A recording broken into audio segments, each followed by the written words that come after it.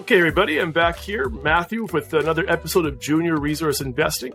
Before we get going, again, as always, a disclaimer, right? I am not a financial advisor. My guests are not financial advisors. This is not financial advice.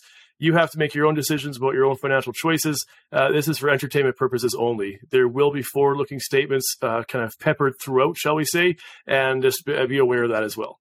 I am excited, though. My guest today is Toby Pierce, CEO of TAO.V. TAO.V is an oil developer operating in Egypt looking to re-enter a brownfield basin. They trade under the ticker TAO.V on the venture and TAOIF on the OTCQX in the United States. Toby, it's nice to talk to you again here today. Thanks for coming on the show. How are you? I'm good. Thanks, Matthew. Looking forward to chatting to your guests. Yeah, perfect. So the way it works, Toby, it's the same basic layout I always start with is just, 30-second elevator pitch where I'll ask the CEOs to, you have 1 minute to pitch TAG or 30 seconds to pitch TAG to a listener. So why don't you just run us through why is it compelling? Why should we be interested in your story? Sure. So TAG is exploring in Egypt. We're actually chasing 500 million barrels of oil in place. We just recently financed. We have $35 million on the balance sheet. We have a great team led by the chairman, Abi Badwi, who will no doubt talk about later, that has a great track record of delivering shareholder returns. He's sold 4 companies now, and we're now going to go in and actively explore and develop assets in the Western Desert of Egypt, and have a lot of running room, great connections in country, the cash to do it, and the management team. Yep, perfect. So TAG.V is not a new company, right? It's been around for a while through various iterations. Do you mind just kind of running us through, and you've been on since, was it 2016, 2015, but do you mind just running us through more recent history and then how you came to transition into Egypt as it is today? Sure, yeah, no, absolutely. So I joined TAG in 2015. We were a New Zealand-based operator. We had production in New Zealand. We entered Australia as well. We sold those assets in 2019. We ended up giving shareholders a substantial amount of money back. We did move forward with TAG and a couple of royalties, about $17 million Canadian in cash on the balance sheet, and we're looking for a number of opportunities. I know Abi from my days as an analyst. I used to cover Raleigh Energy, which was arguably his first big success in 2005 to 2007. And we got to know each other quite well.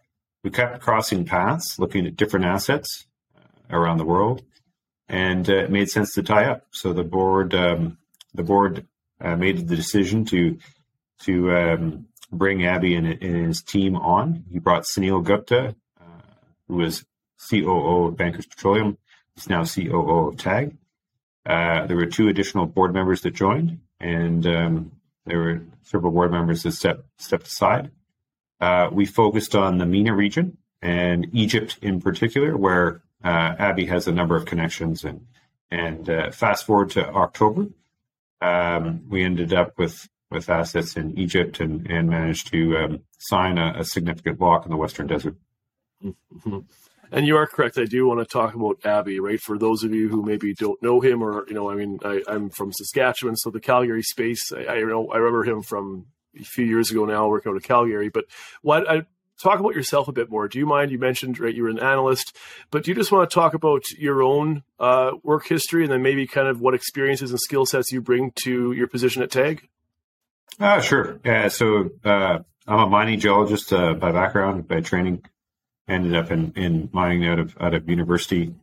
Mining got a little bit more difficult in 1996. Gives you an idea how old I am, I guess. But switched over to oil and gas and did well site geology, primarily for Burlington Resources and Nexen, or what was Nexen back in the day. Left that and ended up doing an MBA in Toronto, and found my way back to Calgary, where I joined a group called Tristone Capital as an equity research analyst. I was fortunate enough they transferred me to London, England in 2006 to cover international oil and gas equities. and spent 10 years in London, covering a variety of international equities, including two of Abby's companies, Raleigh Energy and Bankers Petroleum. I left that in 2012, the analyst business. Did a number of board advisory roles. Was on the board of a number of mining companies. Was introducing capital, Hong Kong-based capital, into the Permian Basin in Texas. We had a startup that actually ended up failing, which I'm very thankful for, because it was 2014 and services company, and it just didn't get off the ground, and oil prices collapsed about 3 months later. So very happy about that. But a number of different consulting roles. Ended up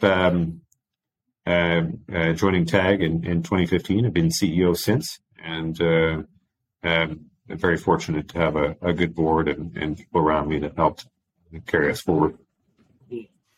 And so, returning to Abby, and of course, this is not meant at all to diminish other members of your team or of your board who have strong resumes themselves. But obviously, I think TAG caught the industry's eye a couple of years back when they brought on Abby, right? I mean, he is a very strong name and very strong reputation.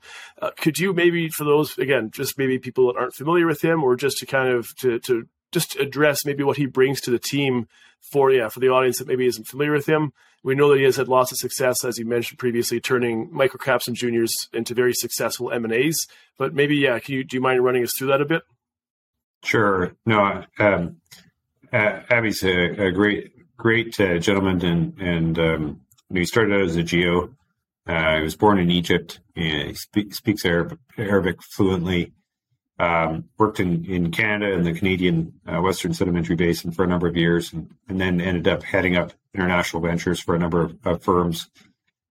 He ended up as CEO of Raleigh Energy, and that's arguably one of the more famous companies he's been associated with. But he joined in 2005 and helped take that company from approximately $1 in share price to $7.30 when it sold in 2007. He grew the company from just over 1,000 barrels a day to over 6,000 barrels a day when it sold.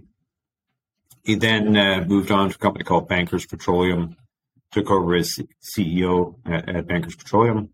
That's where he met Sunil, and in fact, a number of the technical team, which we'll talk about later, have come over from Bankers. But he helped propel Bankers forward, and even with the global financial crisis, the run-up in oil prices and a number of other stumbling blocks, they created a significant amount of value for the Bankers Petroleum shareholders when they ultimately sold in, I believe it was 2016. They monetized. And then he went on to a company called Kuwait Energy, which was private. He was CEO of that, and they sold that company for just over $800 million US to a Chinese group called UEG. They had operations in Egypt and Iraq. They sold in 2019, and of course, it was Kuwait Energy where Abby had rejuvenated a number of his relationships in Middle East, and specifically in Egypt, and allowed us sort of an entry into Egypt, and not a cold start. We were in there with conversations and knew people on the ground that could assist in us moving forward in Egypt. And it is exciting. Yeah, I mean, a lot of very relevant experience in country, right? So why don't you, just for the sake of finishing this off, run us through your geo team a bit, maybe, and especially in regards to relevant experience to your specific play right now. Oh, absolutely. So I can't say enough good things about my entire team, of course, but Sunil in particular, COO, with Bankers Petroleum, they were responsible for drilling over 700 horizontal wells in Albania. And so they, just a rock star team. We brought over the drilling manager. We had a guy by the name of Alan Albertson. So he's just, it's just great to have sort of the depth of drilling experience. In addition, we've got geologist Brett, who was at at Bankers Petroleum as well, operations geologist, and Jamie Cowell as well, operations geologist. The two of them have done a great job at putting the play together.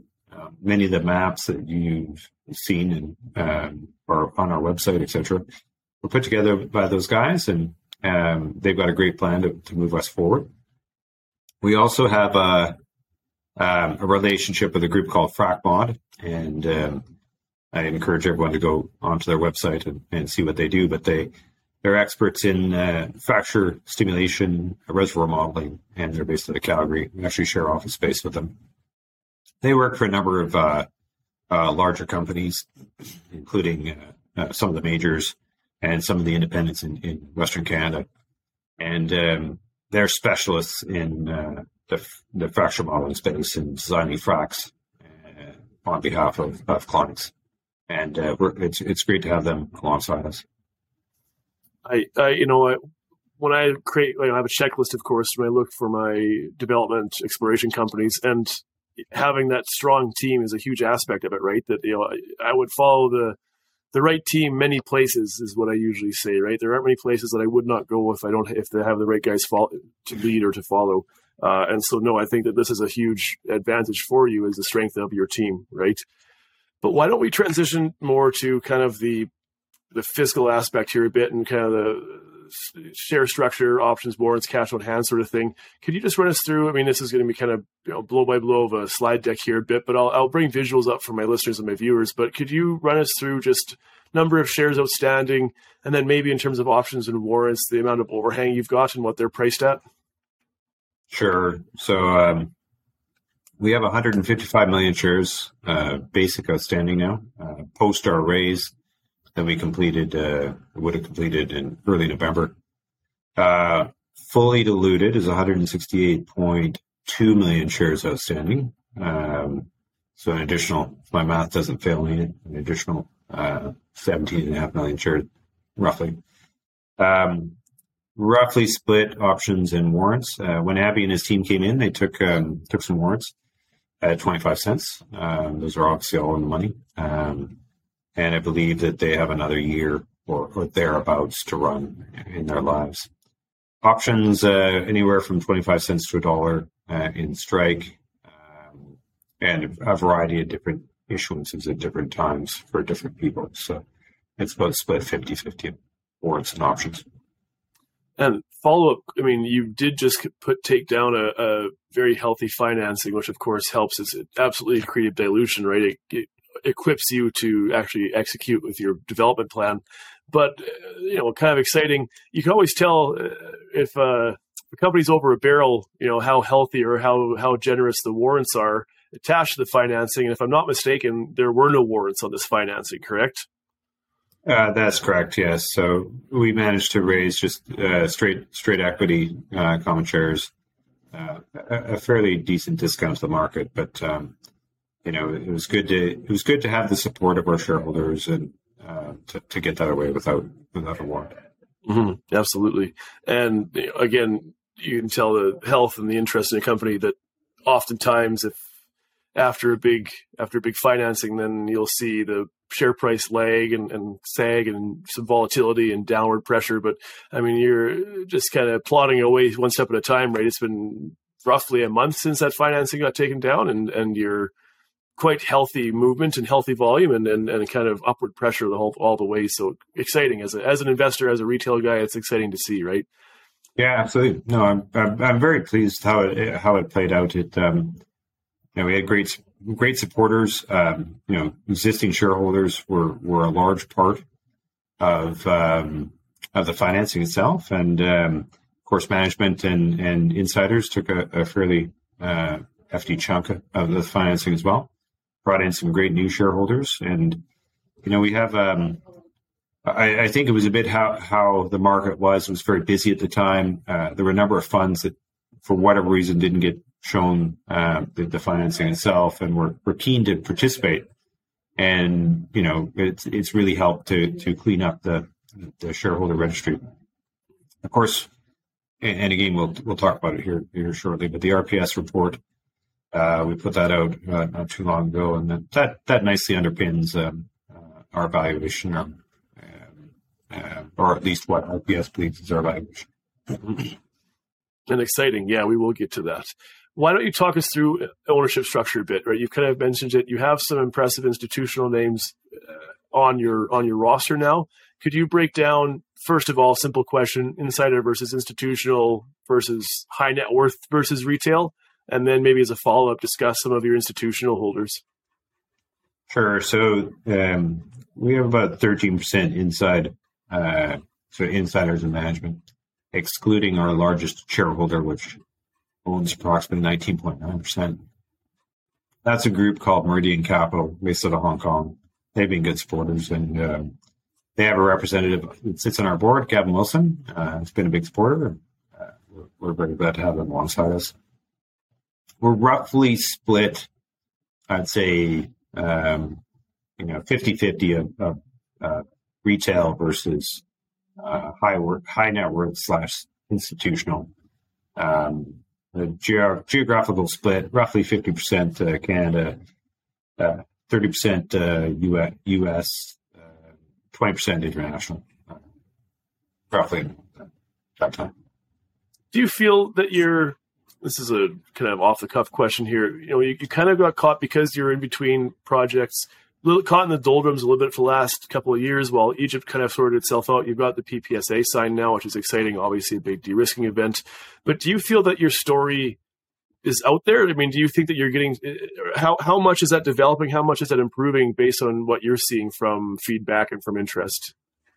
I think we're probably halfway there at telling the story. I think there's quite a few people that may have heard TAG in the past or heard about TAG in the past and aren't necessarily aware of what we're doing going forward. I mean, there is, I do find people that have owned TAG 10 years ago, for example, and are keen to understand what's going on. I get a lot of feedback from people that have been supporters of Avi and Sunil in the past and or other board members of mine. And so it's amazing. We have new shareholders all the time approaching us, and pretty diverse network. Well, that's what I find. I am relatively new to your story, maybe a couple of months old now at this point, just as your financing was kind of midway through. And the valuation potential is what just immediately jumps out at me, right? That I try to be an objective observer in these interviews, but I mean, it's hard for me not to get excited because I think there is just so much potential here with you guys. Why don't you talk about here now, just kind of stepping back though, checklist I have, putting together pieces of the puzzle. You folks you're cashed up and you're ready to execute, right? Do you mind just running through how much cash you have, what your plans are with it, how long it'll last, that sort of thing? Yeah, no, absolutely. So we have approximately $34 million on the balance sheet post our raise. That includes that's after the $3 million US signature bonus we paid in probably early October now. The plans are to get active as quickly as possible. It's Egypt, so there can be delays, and you're never 100% certain on these things. But our best scenario that we have at the moment, we're planning for approximately third week in December. We'll be in the field working over a vertical well, and we'll do what's called a defit test on that, and then we will fracture stimulate that vertical well, and then we will flow that back and get a production rate out of that. Should take about 3 weeks of field activity with no issues, and then we'll try and flow back for 30 days, a 30-day period, to get a realistic rate that we can release to the market. In conventional reservoirs, you can get away with a smaller time frame, but when they're unconventional in nature and you're dealing with frac fluids, etc., you need that longer time frame to get a stabilized, decent rate, so that you're not over or under reporting. From there, concurrently, we're working on securing a rig to we've got 4 locations that we're trying to permit at the moment. They should be ready to go mid-February, end of February timeframe, subject to any issues, but we don't foresee any. That would allow us to be drilling, so third week in February. About 45 days is our best estimate at this point for a horizontal. Be a brand new horizontal is what it looks like. There are scenarios where we may take over a wellbore and drill a sidetrack, but that's unlikely at this juncture, but it may occur. We will then need to fracture stimulate that horizontal well. That would take approximately 45 days. That should take anywhere from 15 to 20 days if things go well. And then, again, the same flowback process. So we expect results early May, all things being equal, everything going properly. And that will be an incredibly exciting time. And we're looking forward to that. Mm-hmm. This is jumping ahead a moment. This is a question that you'd kind of alluded to, and I'll just confirm now because we're kind of on the topic. But the IP30 30-day flow, that's what you'll, just to confirm, with the vertical and the horizontal, that's what you will release to market as 30 days? Correct. I mean, we're you need to, especially with unconventional reservoirs, you need that extended test rate so that we understand. Yeah, absolutely. So I think I'll put a pin, and there's a couple more there that I'd like to follow up on, but I have a fairly specific list of questions here that are coming up, so sure, I'll hold off. Yeah, hold off. Yeah. But just one more here, kind of generic questions here, just to get people introduced to it. Jurisdiction, right? So do you mind just explaining Egypt as an oil and gas jurisdiction? Advantages and disadvantages. From my understanding, based on conversations with yourself and your IR, Chris, right, you have lots of zero issues getting supplies and tools. But then I had an investor who I speak with who has concerns based on his history with Egypt about getting paid in a timely manner from Egyptian companies or from Egypt, I suppose. So do you mind just kind of running us through your understanding of Egypt, pros and cons as a jurisdiction? Sure. Yeah. No. Absolutely. Operating in Egypt has been great. The ministry, the government officials, EGPC, very, reasonably straightforward, very polite, very easy to deal with. Yes, they have processes and bureaucracies to, it's a big organization, but you need to have a little bit of patience, but you do with any organization. We found them to be really good to deal with and very straightforward. Very by the book, no strange, funny business or anything like that. So, as a jurisdiction itself, it's been great so far. Their, access to services, all the major service companies are there: Halliburton, Schlumberger, Baker Hughes, plus a whole host of national companies, drilling companies, etc. Virtually anything you need, you can get in a timely manner. Everyone's well trained. HSC is first and foremost, just like it is in all international jurisdictions. But it's nice to see it's not something that we have to worry about. It's always in the back of everyone's minds, but at the same time, it's nice that you're not going in and worrying about people not understanding that. To the comment on getting paid. The great thing about Egypt is they always pay. It's just on what time frame. And like any government, they're managing their finances accordingly. And there are scenarios where companies have had to wait up to 6 months to be paid.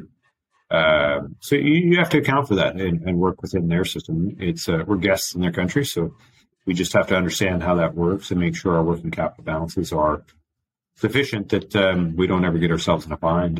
And they're very good about releasing funds to continue drilling, exploration, paying people, etc.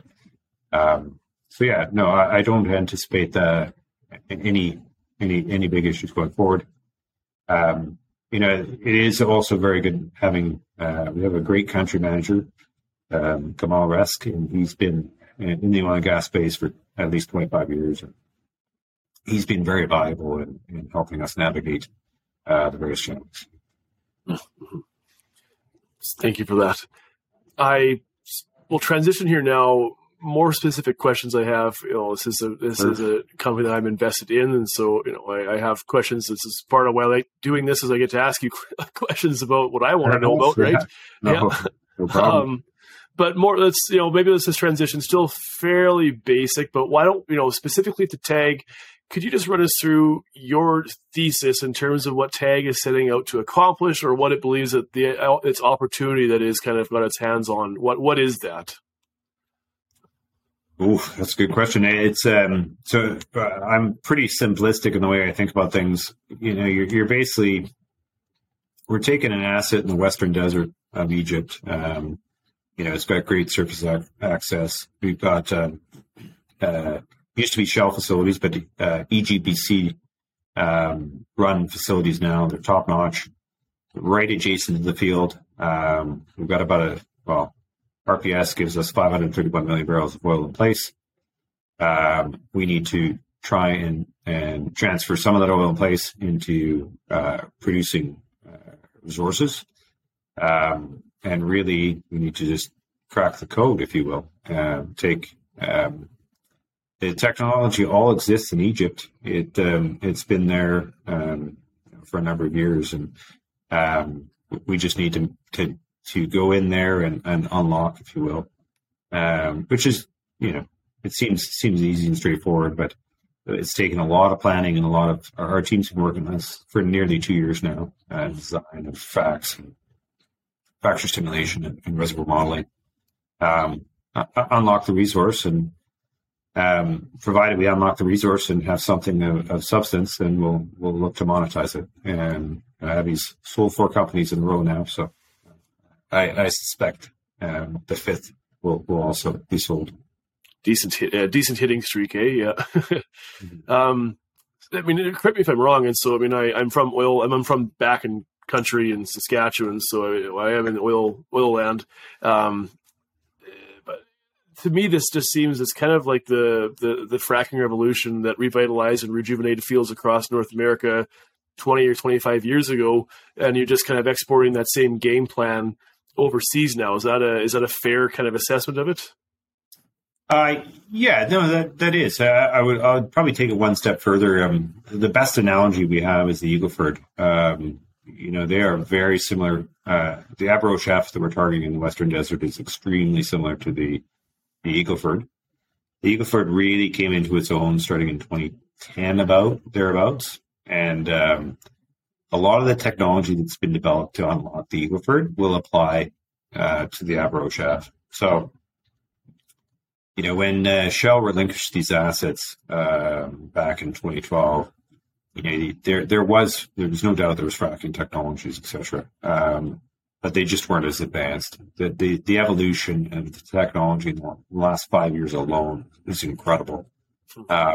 So I would argue that there's been a lot of smart people before us, but for various reasons, the downturn in oil prices, a variety of COVID, there's all these different things that sort of this play was overlooked. It's known about, but overlooked from an exploitation standpoint.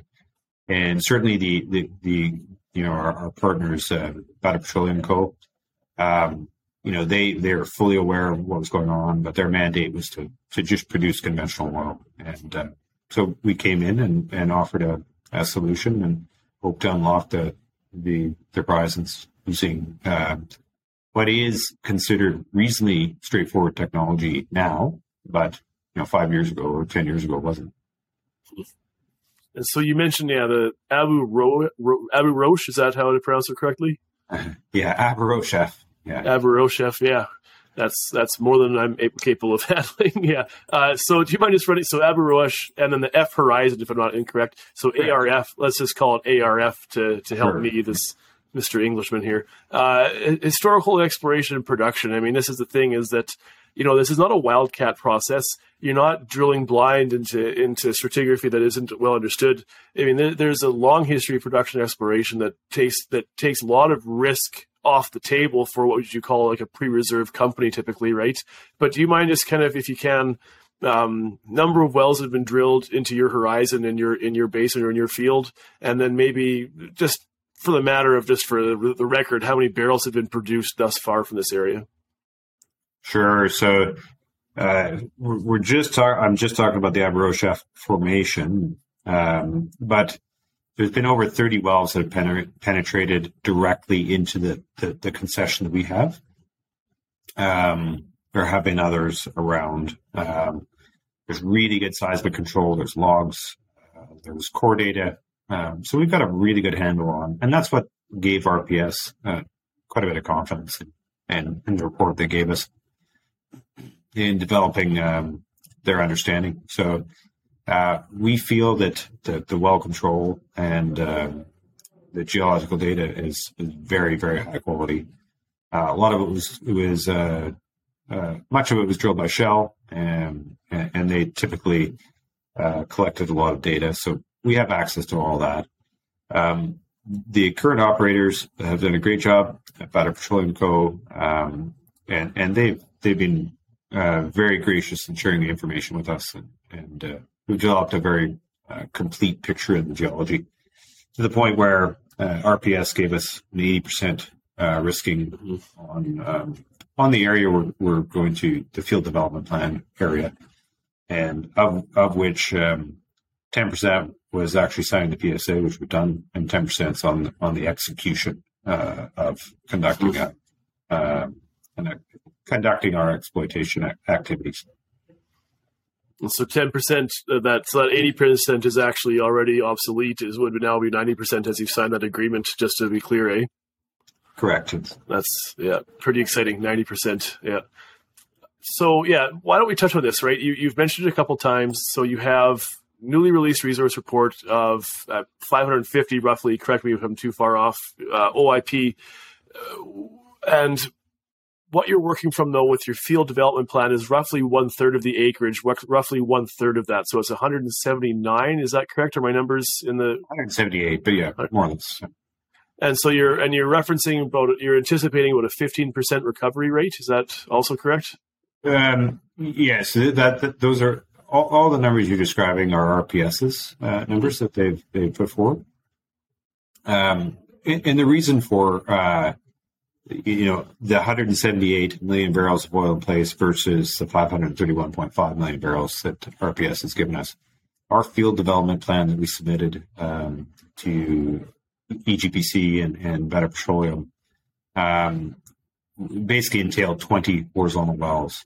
And between RPS and ourselves, we feel that 20 horizontal wells should be sufficient to exploit the 178 million barrels of oil in place.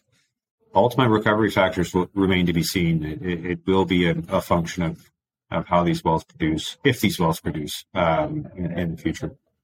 Mm-hmm.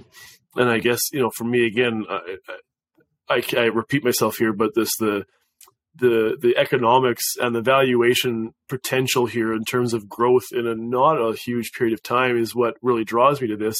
I mean, you have 27 million recoverable barrels is what's been referenced for you over roughly 1/3 of your acreage. Of course, this is all, like I say, this is all forward-looking statements based on the hypothetical successes that have not yet been executed. But, we're already getting to fairly healthy valuations, which I'll get to in a moment here in terms of per barrel valuation. But at 27 million recoverable barrels, based on where you are already, cash in hand, I start doing kind of the napkin math, and there's a huge potential for very healthy, like I say, re-rating opportunities on just 1/3 of your acreage, right? And I suppose that, and then I don't think there's a question buried in here for you. I'm just kind of talking through this project from my perspective, right? That if this FDP, if this initial 20 well program is successful, I would anticipate, and maybe this is where you can correct me or agree or disagree, but I mean, that to me suggests that those other 2/3 are also highly prospective in terms of potential for commercial exploitation. Most certainly we will expand our program beyond the initial 20 wells if we have success on the first area. And we may even choose to accelerate our field development plan and try and drill more wells over the life of the initial license. And so you've got this broken down into roughly 3 phases, right? You're currently in phase 1, which is sort of like a proof of concept, roughly. That's my terminology. And then phase 2 and 3 are the commercialization and exploitation of it. Do you mind just running through, kind of going into detail on those 3 phases, timeline, and then plans potentially for those? Sure. So, as everyone knows, it was approximately October 1st when we signed and are moving forward. So the clock started ticking. The first phase is approximately 3 years, and we basically need to drill 1 horizontal well and spend up to $6 million. We anticipate that the first horizontal well alone will make that. At that point, we're able to choose to move on, or it'll automatically move on. We're entitled to any production from that first phase as well. So it's actually it's a proof, as you say, it's a proof of concept phase, but we can monetize production. The additional 7-year phase, we need to drill 2 horizontal wells, and we expect to easily be able to do that in the time frame. Provided we meet all our capital commitments, pay our bonuses, to move to the second phase, there's a $5 million US signature bonus to move to the second phase. And we've met our capital commitments and are in good standing in all the other areas. We're automatically granted a 10-year extension in that third phase, if you will. So, and I think you're starting to answer this a bit, and this is a question I have. My understanding is that the $35 million that you've raised, or if you have roughly on hand, is to take you to the end of 2023. Based on current, your recent MD&A just a couple of days ago, 2 horizontal wells in 2023. Is that your plan? Yes, that is. Yeah. So the vertical recompletion that we discussed earlier, and then 2 horizontal wells in 2023. That's the current plan. And then, so how much roughly do you expect? How much are you anticipating? Of course, being hypothetical as it's not yet been executed, but right now, what is your current budget for a horizontal well? Still, we're firming it up. Our drilling manager is in country right now. We are firming everything up, but we anticipate the first well will probably be more expensive than average, but between $6 and $8 million US is our best guesstimate at the moment. Okay, we're fairly comfortable on the 8.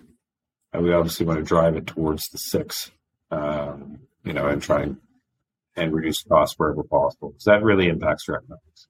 Mm-hmm, absolutely. And so I guess maybe the question I'm driving at here is ultimately, the 2 horizontal wells, is that a conservative statement? Is that something that you're hoping that you can exceed, or is that fairly set that is what your plan is, set in stone, die cast? It is highly dependent on, so if we can drill the first 2 horizontal wells, get everything done by, say, August, September timeframe at the latest, we need to assess, we have enough supplies, and we're planning for the 2 drills, if you will. We need to look at locking up a long-term rig. If the initial test results are very favorable out of that first well, we may have already done that and roll right into a 3rd, 4th, 5th well. The projected scenarios that RPS have run suggest that there would be a reasonable amount of cash flow out of a reasonable production scenario, and that should allow us to fund ourselves going forward.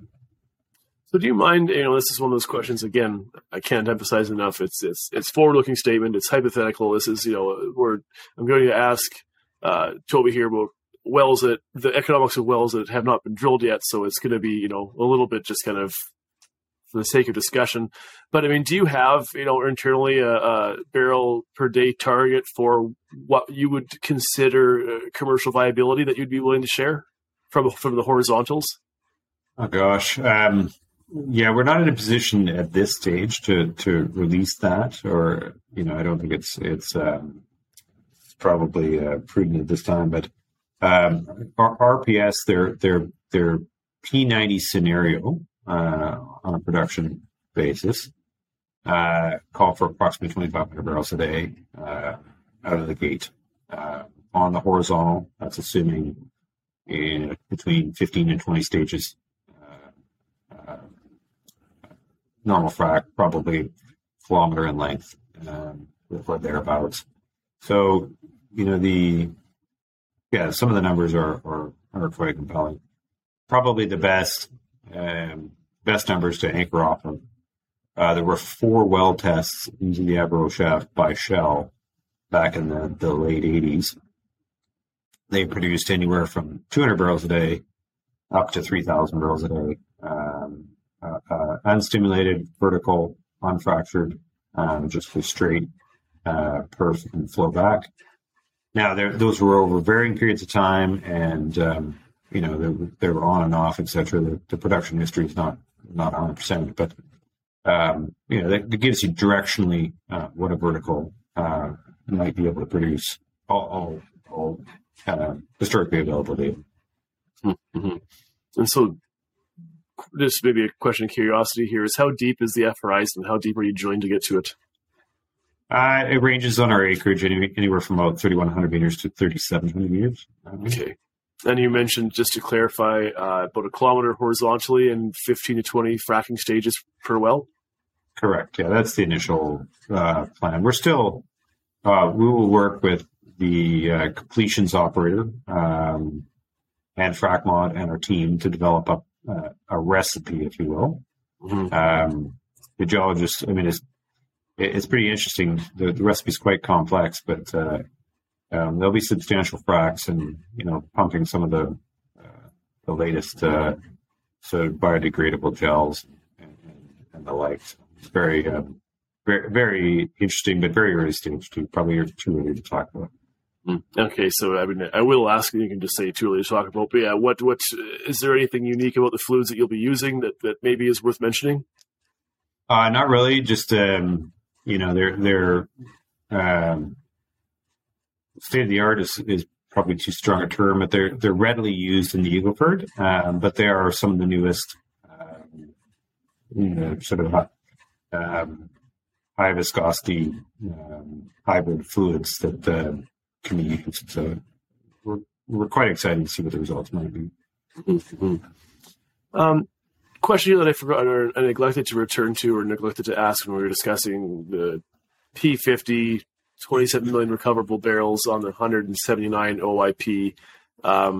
What's net to the company after royalty and taxes, all in? Roughly 62%. So on the breakdown, the split of the 29 million barrels, there's approximately 17 million barrels that's net to TAG, and that of that number. So our net share of the and these are RPS numbers, of course, risked at 80% was $339 million US dollars at NPV 10. Mm-hmm. So, still kind of now we're transitioning to the financial discussion here, which is, of course, what again, it's to me seems is so compelling for your story. CapEx for your FDP, your development plan is about $104 million.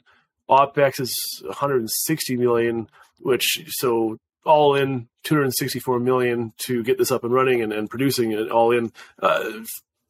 Pretty modest, right? A testament to the reduced risk in terms of jurisdiction. I mean, you have a brownfield exploration, you've got the infrastructure, you're not off wildcatting in the middle of the Kalahari Desert or whatever.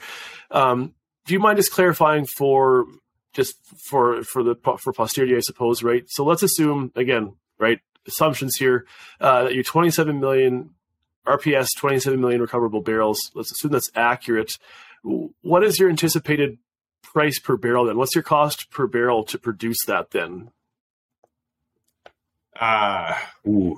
Again, that's probably too early to tell. But if you're anchoring off the RPS numbers and or operators in the general vicinity, we are seeing other operators produce oil for sub $5 a barrel costs.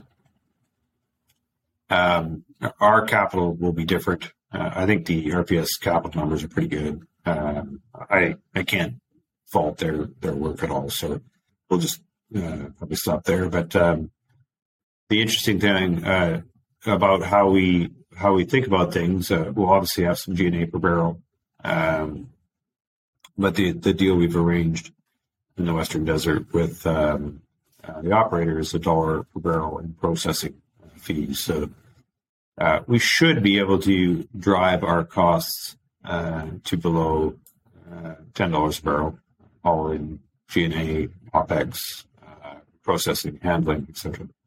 That's not too bad, yeah. So now follow-up question, and again, right, forward-looking statement, hypothetical here, right? We're working off of numbers that are not concrete in any fashion, but $80 oil, and my understanding is that there's a slight discount for your oil, right, heavy oil. But what do you net? What does TAG net per barrel, all in? What's your net per barrel? Yeah, so to your point on oil pricing, so EGPC aggregates all of the oil in the Western Desert and sells it on behalf of the contractors. Historically, at least over the last year or two, previous years, it's been Brent minus $3 to $4, up to Brent minus $7. At the moment, it's Brent plus 30 cents. So it does swing around, but we use a conservative Brent minus $5 for pricing. So on an $85 Brent, hypothetically, and based off of our splits that are in our in the prospectus that we announced, and our the RPS report online under CDOR, we expect roughly 60%. So you'll have about $48. Our netbacks probably, assuming we can keep our costs in check, our netbacks would be in about the $40 barrel range. At least that's what our peers are getting in the vicinity, and it's slightly better actually than that. But that would be a conservative estimate. Yep, perfect. I mean, and having analogous peers in the neighborhood, that's decent data, right?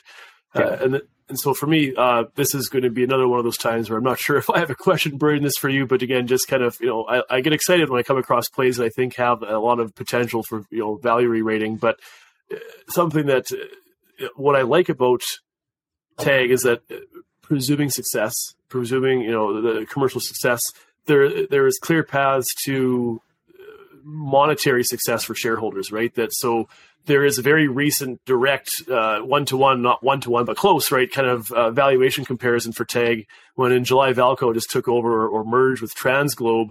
TransGlobe, predominantly heavy oil. I believe the largest amounts of its reserves were in Egypt. It was a bit more global, but pretty decent analog. So TransGlobe, and so tell me if I'm wrong or, kick in here if I have incorrect data, right? But TransGlobe had about 34.3 million barrels in 2P reserves, right? So you folks are at contingent resources, 2P at 27 recoverable. They have 34 in 2P reserves, so just need to actually confirm, right, and get that done. And they were taken out at an enterprise value for those 34 million barrels at about 370 million Canadian dollars, roughly speaking here, napkin math, Google Canadian dollar to US dollar translator for me, right? So, I mean, that's $11 per barrel, per 2P reserve, right? So again, I can't, this is me talking, this is me just, talking about why I'm excited about this, but 27 million recoverable barrels, $11 a barrel. Suddenly we're looking at $300 million potential takeout price. And then you start playing with those games of, well, that's 1/3 of the acreage. And so you can see where, again, like why I kind of get excited. I get a big smile on my face when I start crunching numbers from TAG, right? And so, yeah, I just think that, again, you can say what you will, and I don't have a question for you here, but just, the you have the opportunity for a very interesting couple of years in front of you, I guess, right? Absolutely. And all I can say, I mean, I think I haven't checked your math, but that sounds reasonable. TransGlobe is a very good company, and Valco will continue that tradition moving forward. We are more, earlier stage than TransGlobe would ever be, or ever was. So there is more risk on our side. There is another data point out there that's interesting. Shell sold their onshore assets to a group called Pico Chiron and Capricorn Energy for approximately $9 US per BOE on a 2P basis. Now, there's a significant amount of exploration acreage associated. It was a substantial package, and it was 2020, so different oil price environment. But that's a data point that people can use to sort of understand where transactions have occurred in the past, alongside your TransGlobe Valco analogy. And that's a point well made. I'm not aware of that one. I'll have to do a little bit of homework and get into that one too. And just as comparisons for valuations. I mean, yeah, like you say, there's a long road to hoe. That move from contingent resource to proven and probable can be bedeviling sometimes, right? But I mean, no doubts. The definition is to move from contingent into probables alone. We've got to demonstrate commercial flow of hydrocarbons to surface in a commercial quantity. So obviously, that will be our principal goal in 2023. And that's what's exciting is that, yes, this is a multi-year play, but I mean, if things go according to plan, like you say, as soon as May, you could be getting confirmation of, early stages, but confirmation at least there's something commercial down there in terms of flow rate, right? You just have to prove it over the acreage and prove the rest of it. But in terms of initial flow rate, there's a critical first step that's just a few months away.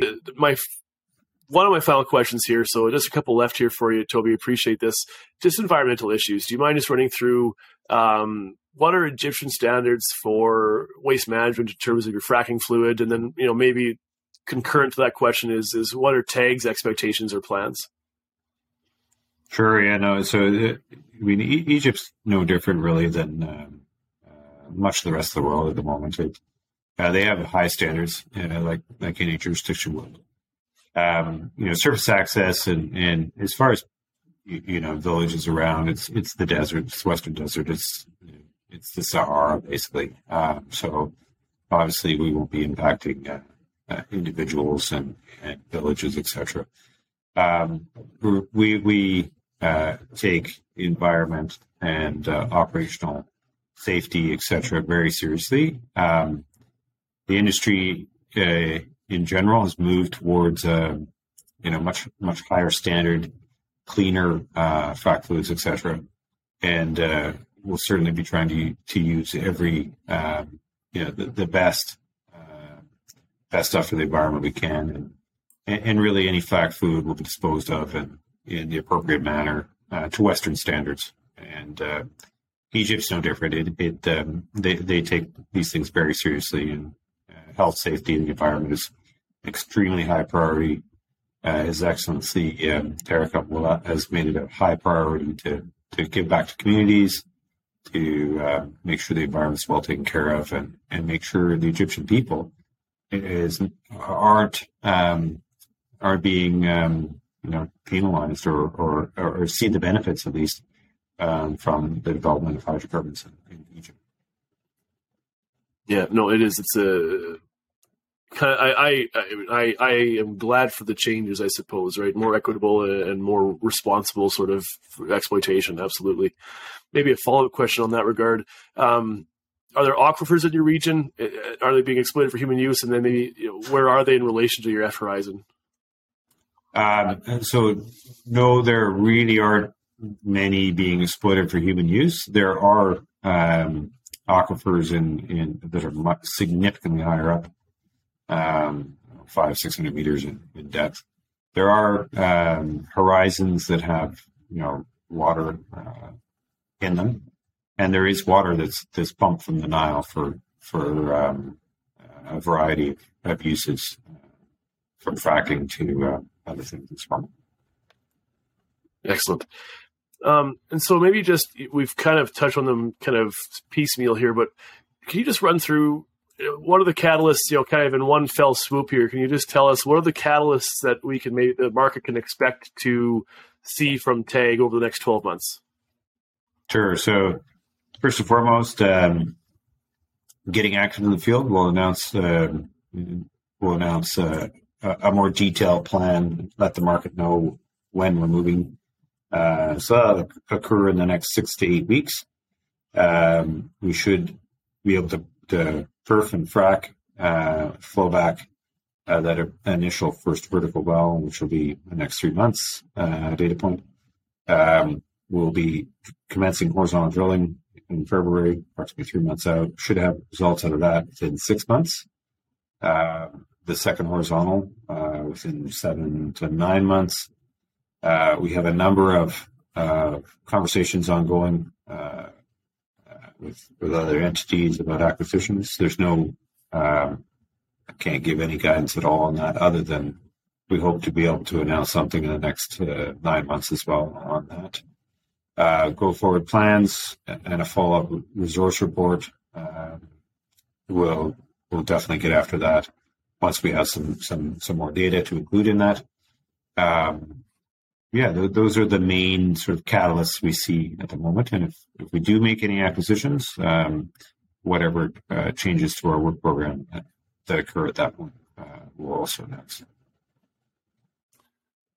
So one final question here before I'll kind of turn the mic over to you for parting thoughts. But and again, I know, right, this is the nature of these conversations is that it's dealing with futures that are as of yet unwritten. But in your mind's eye, obviously, as you said, I mean, you were angling for a buyout. I mean, if it is commercial, you will be producing and taking advantage of those numbers. But the goal here is a buyout.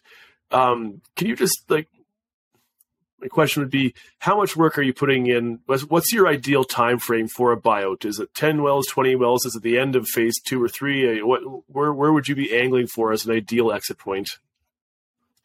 Oh, gosh. That's a tough question. Basically, we take the viewpoint that we should always be ready in case we have somebody that's interested in purchasing us. And I have no clue on where oil prices are going to go longer term. But there are times in the cycle when companies are willing to pay more, and there's times when companies are willing to pay less. So our main job as management is to try and maximize shareholder value while at the same time, doing good by our stakeholders and shareholders. And at the right time, we'll step off the merry-go-round, and I don't know when that is, and I can't hand on heart tell you. Although, it is unlikely you'll drill one well and sell the whole thing, right? I mean, you're going to want to have enough proof and enough data points, good or bad, of what you actually have, and you can move to monetize. If anybody comes in and comes knocking in that time frame, you'll have a good indication of what you have, and can have some quality conversations around an exit. You never know. Prices may go through the roof. Prices may crater, and it will change the outcome. This environment has changed as well. It used to be that you could always bank on an asset sale or a company sale. You may not be able to. So, in the future, if we have excess capital and we can't or don't want to exit for whatever reason, we'd look at a return of capital strategy to shareholders. We're all big shareholders in this, so we've invested in this to get our money out and make a capital gain. And we would, if there are dividends to be paid or a return of capital to be made, we'd happily participate in that. Excellent. No, thank you very much. So this brings us to the end. I will leave you with the opportunity to have final word or parting thoughts, Toby. Sure. No, my gosh, 2023 is going to be, it took longer for us to get here. than we expected, but I think the wait has been worth it. We've had a lot of time to get our ducks in a row. We've got a great technical team. Now's their time to shine over the next 6 to 12 months, and I'm really looking forward to seeing what they put forward and the results, and we're hoping for a big win for Egypt and ourselves, of course. Time will tell. Thank you. Yeah, and that's it, Toby. I appreciate your time. I know that my interviews are not brief sometimes, right? So I appreciate your willingness to be involved in here and your openness with the questions and the answers. Thanks to our listeners as well, my listeners. You can find more information at tagoil.com, TAG-oil.com, and you can find me under the name Junior Resource Investing, Spotify, YouTube, and whatever kind of podcast hosting mechanism you prefer. Toby, I appreciate your time. Thank you very much. No problem at all. Thanks, Matthew. Have a good night. Yeah, you too.